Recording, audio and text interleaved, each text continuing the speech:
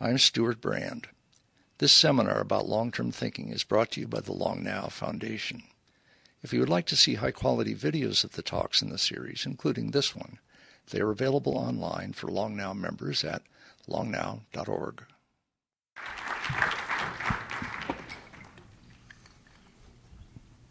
Welcome back. Hello, Paul. Hi, Catherine. I have a question for you.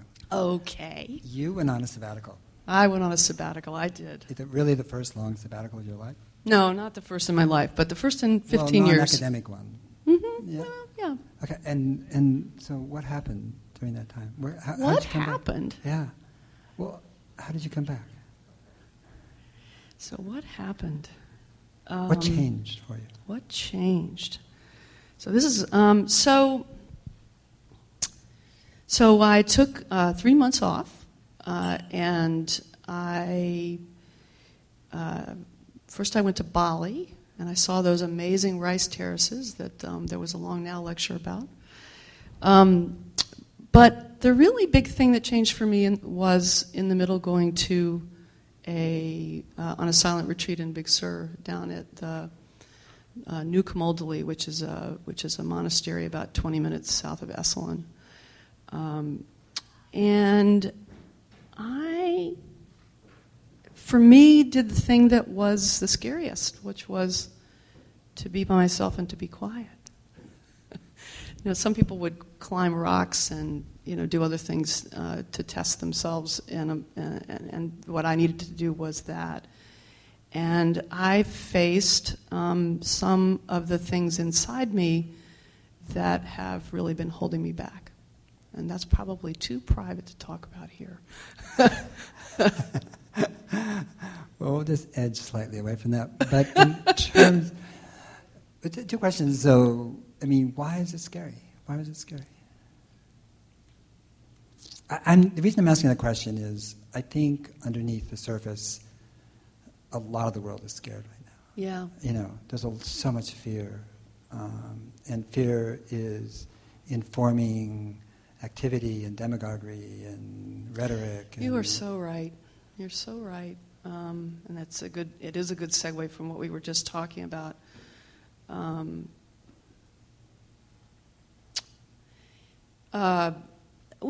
think that,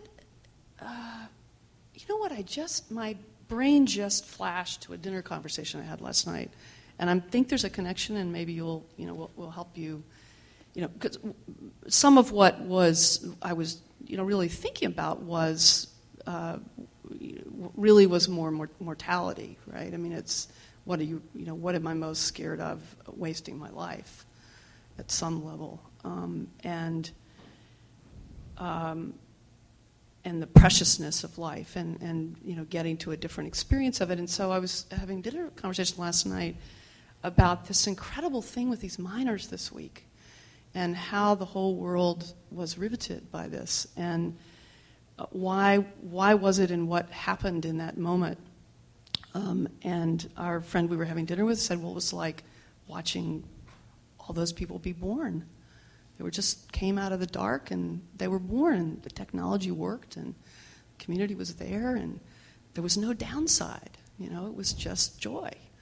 And there was something so primal about it. And I wonder if there's something primal in this moment that's beyond just the fear of that so many people have, and the great pain that so many people have economically, that people sense that something else is going on. I don't know. You've been thinking about this for a long time. Don't we all? And Peter is here. Peter is saying how he's so optimistic, but the world isn't right now. No. And you've been involved with futurism, and before sabbatical, after sabbatical, before silence, after silence. In other words, and your background in journalism, and really in communicating, and really expressively, and so well, if I may say so. How to move, how to transform, how to change, how to look forward to organizations. More recently, philanthropy. Yeah. Now that you've come through this, what do you want to express? Who do you want to be after that experience? Because we spoke about this before. Obviously, I know about it, so that's why I'm bringing it up. So, boy, there's so much to say. I think the thing that would be good to talk about is community.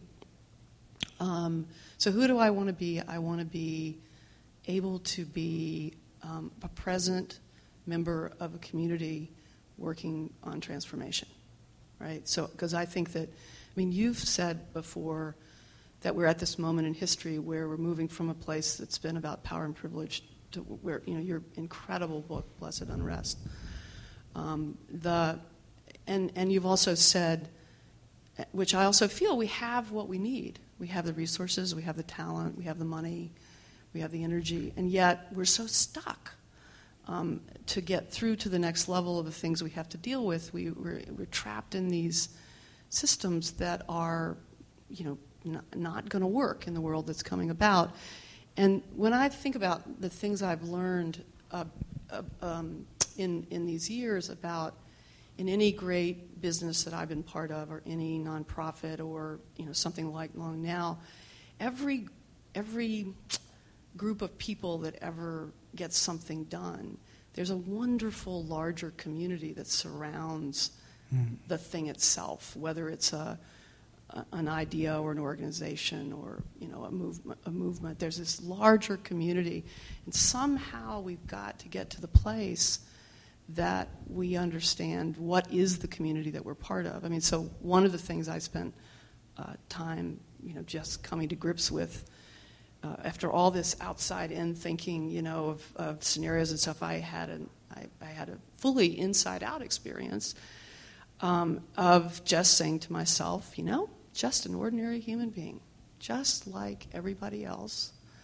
I'm not better, I'm not worse, and isn't that wonderful? And what does that mean? Is my responsibility to be an ordinary human being now. I don't know if that makes any sense. But was that a source of happiness for you when you? It was yes, it was a great relief, actually. But there's something about figuring. We just heard this wonderful, set of things about the community of the Wikimedia. This amazing miracle that has come about. I worry about the limits of bottom-up change, but I just, how are we going to get unstuck, Paul? What gives you hope about that? Hope.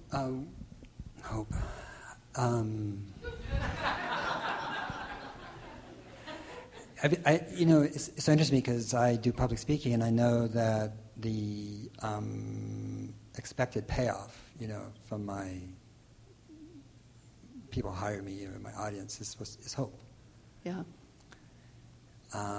They do not want to hear you stand up for 40 minutes and then leave just completely depressed, And I can do that pretty well, actually. And in fact, when I first wrote A College of Commerce, it was turned back by my editor and saying this is too dark. And I sent it to a reader who was in Alabama, actually, and Southern girl. And she was just reading the manuscript, and she said, she would call back and say, Paul, I love your book, but I have to read the first 4 chapters in the sunshine.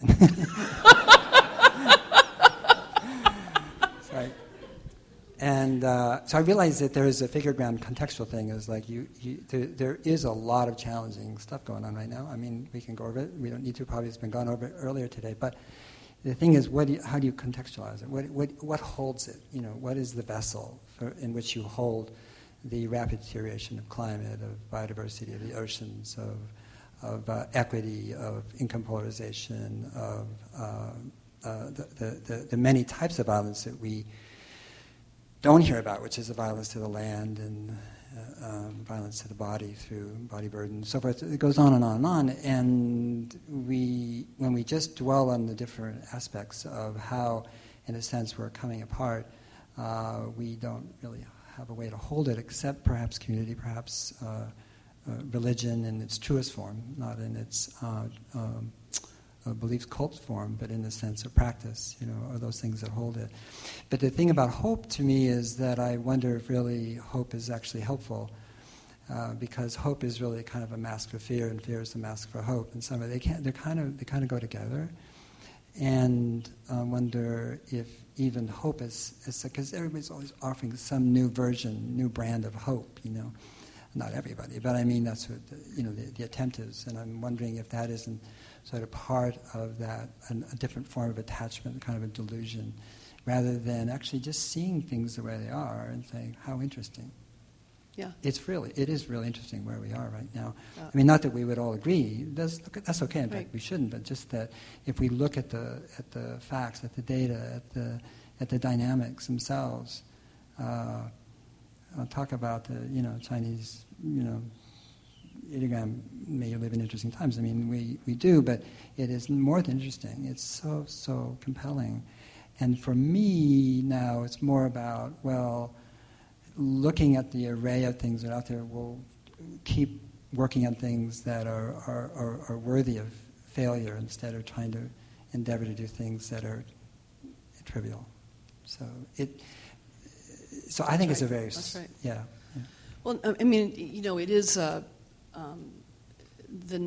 it's very interesting, all the happiness research. I mean, there is something so cultural in this country, the pursuit of happiness, the see on the bright side, and there's something.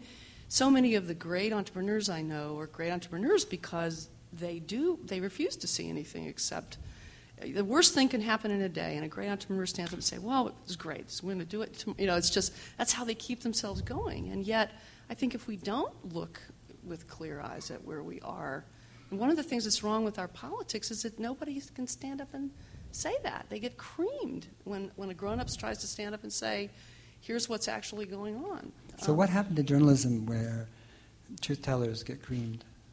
What's that? Where truth-tellers get creamed. What happened? When did it happen? Get me started on journalism.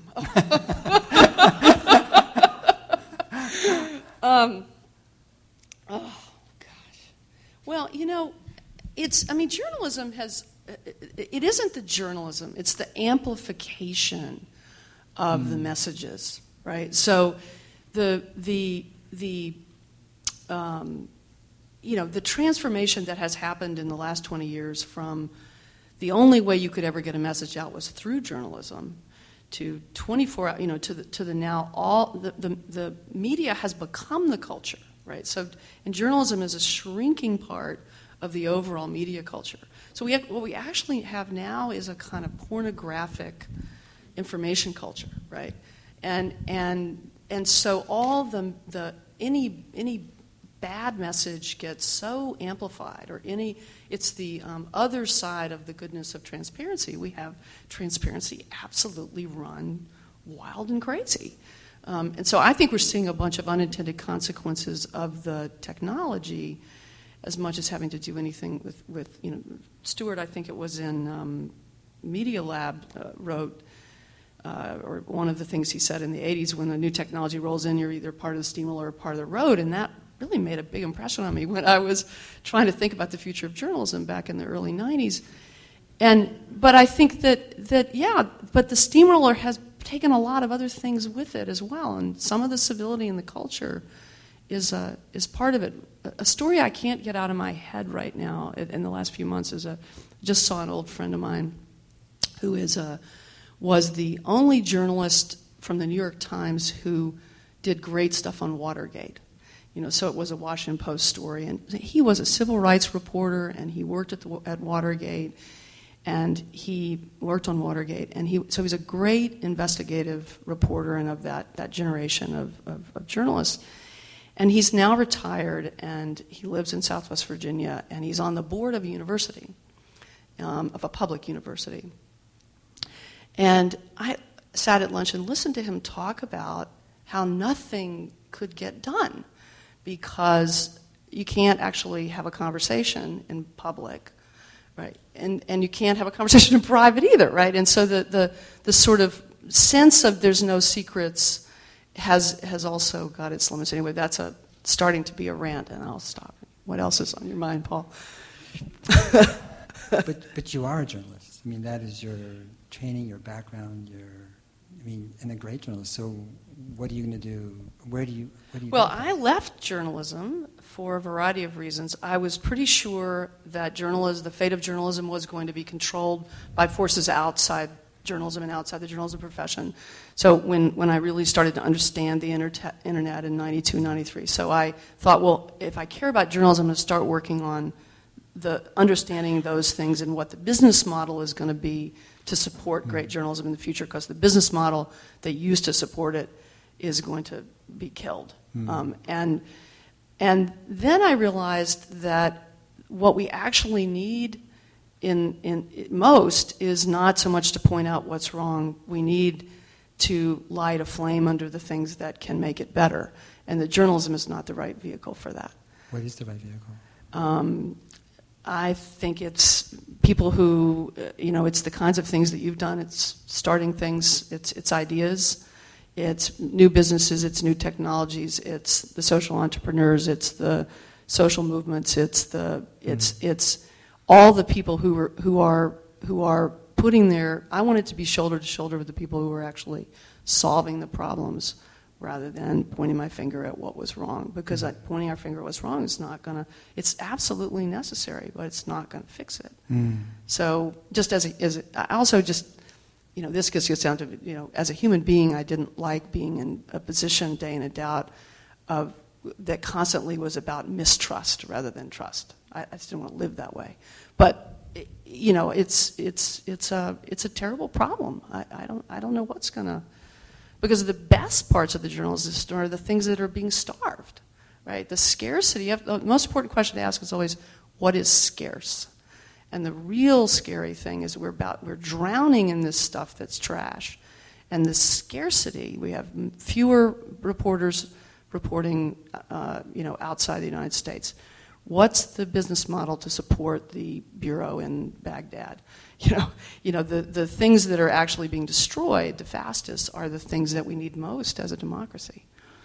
In your work with philanthropy, you said that you would like to be shoulder to shoulder with people who are actually providing the solutions, and a lot of those solutions are really funded by the philanthropic community. And most of those movements in civil society do not have the leverage of Wikipedia, where so little can do so much. It's just an extraordinary thing. In fact, it's so extraordinary that it's really one of still. And so, but the philanthropic community, it seems to me, is like the last century. It's still in the last century. It's not in this century at all. Technologically, it's still sort of moving around and feeling its way. And it's so much about implementation, and implementation is really about not taking a risk. And rapid change is about innovation and failure, for good reason, because only failure can actually. And so you have a real divide between what's on the ground, I think, in terms of trying to create innovative social models, and where the flow of funds are coming from. That's right. I'm working on it. So are a lot of people. But I think the one thing I would say to be careful about is there is no such thing as philanthropy, right? We have still a minute. There's no such thing as philanthropy. There's a tremendous diversity. And there is actually great hope in the Wikipedia model, I think, for funding. 75% of the money given away in this country is from individuals. And there, I think, are going to be models in the future, much like Obama's campaign, where small amounts of money from a lot of people can fund things, if they can get visible, which goes back, in the circle. Right. I also think there are going to be more and more new philanthropists who are going to do things with the risk-taking way. But it is stuck. I'm working on it. I think my time is up. Okay. Thank you. Thanks.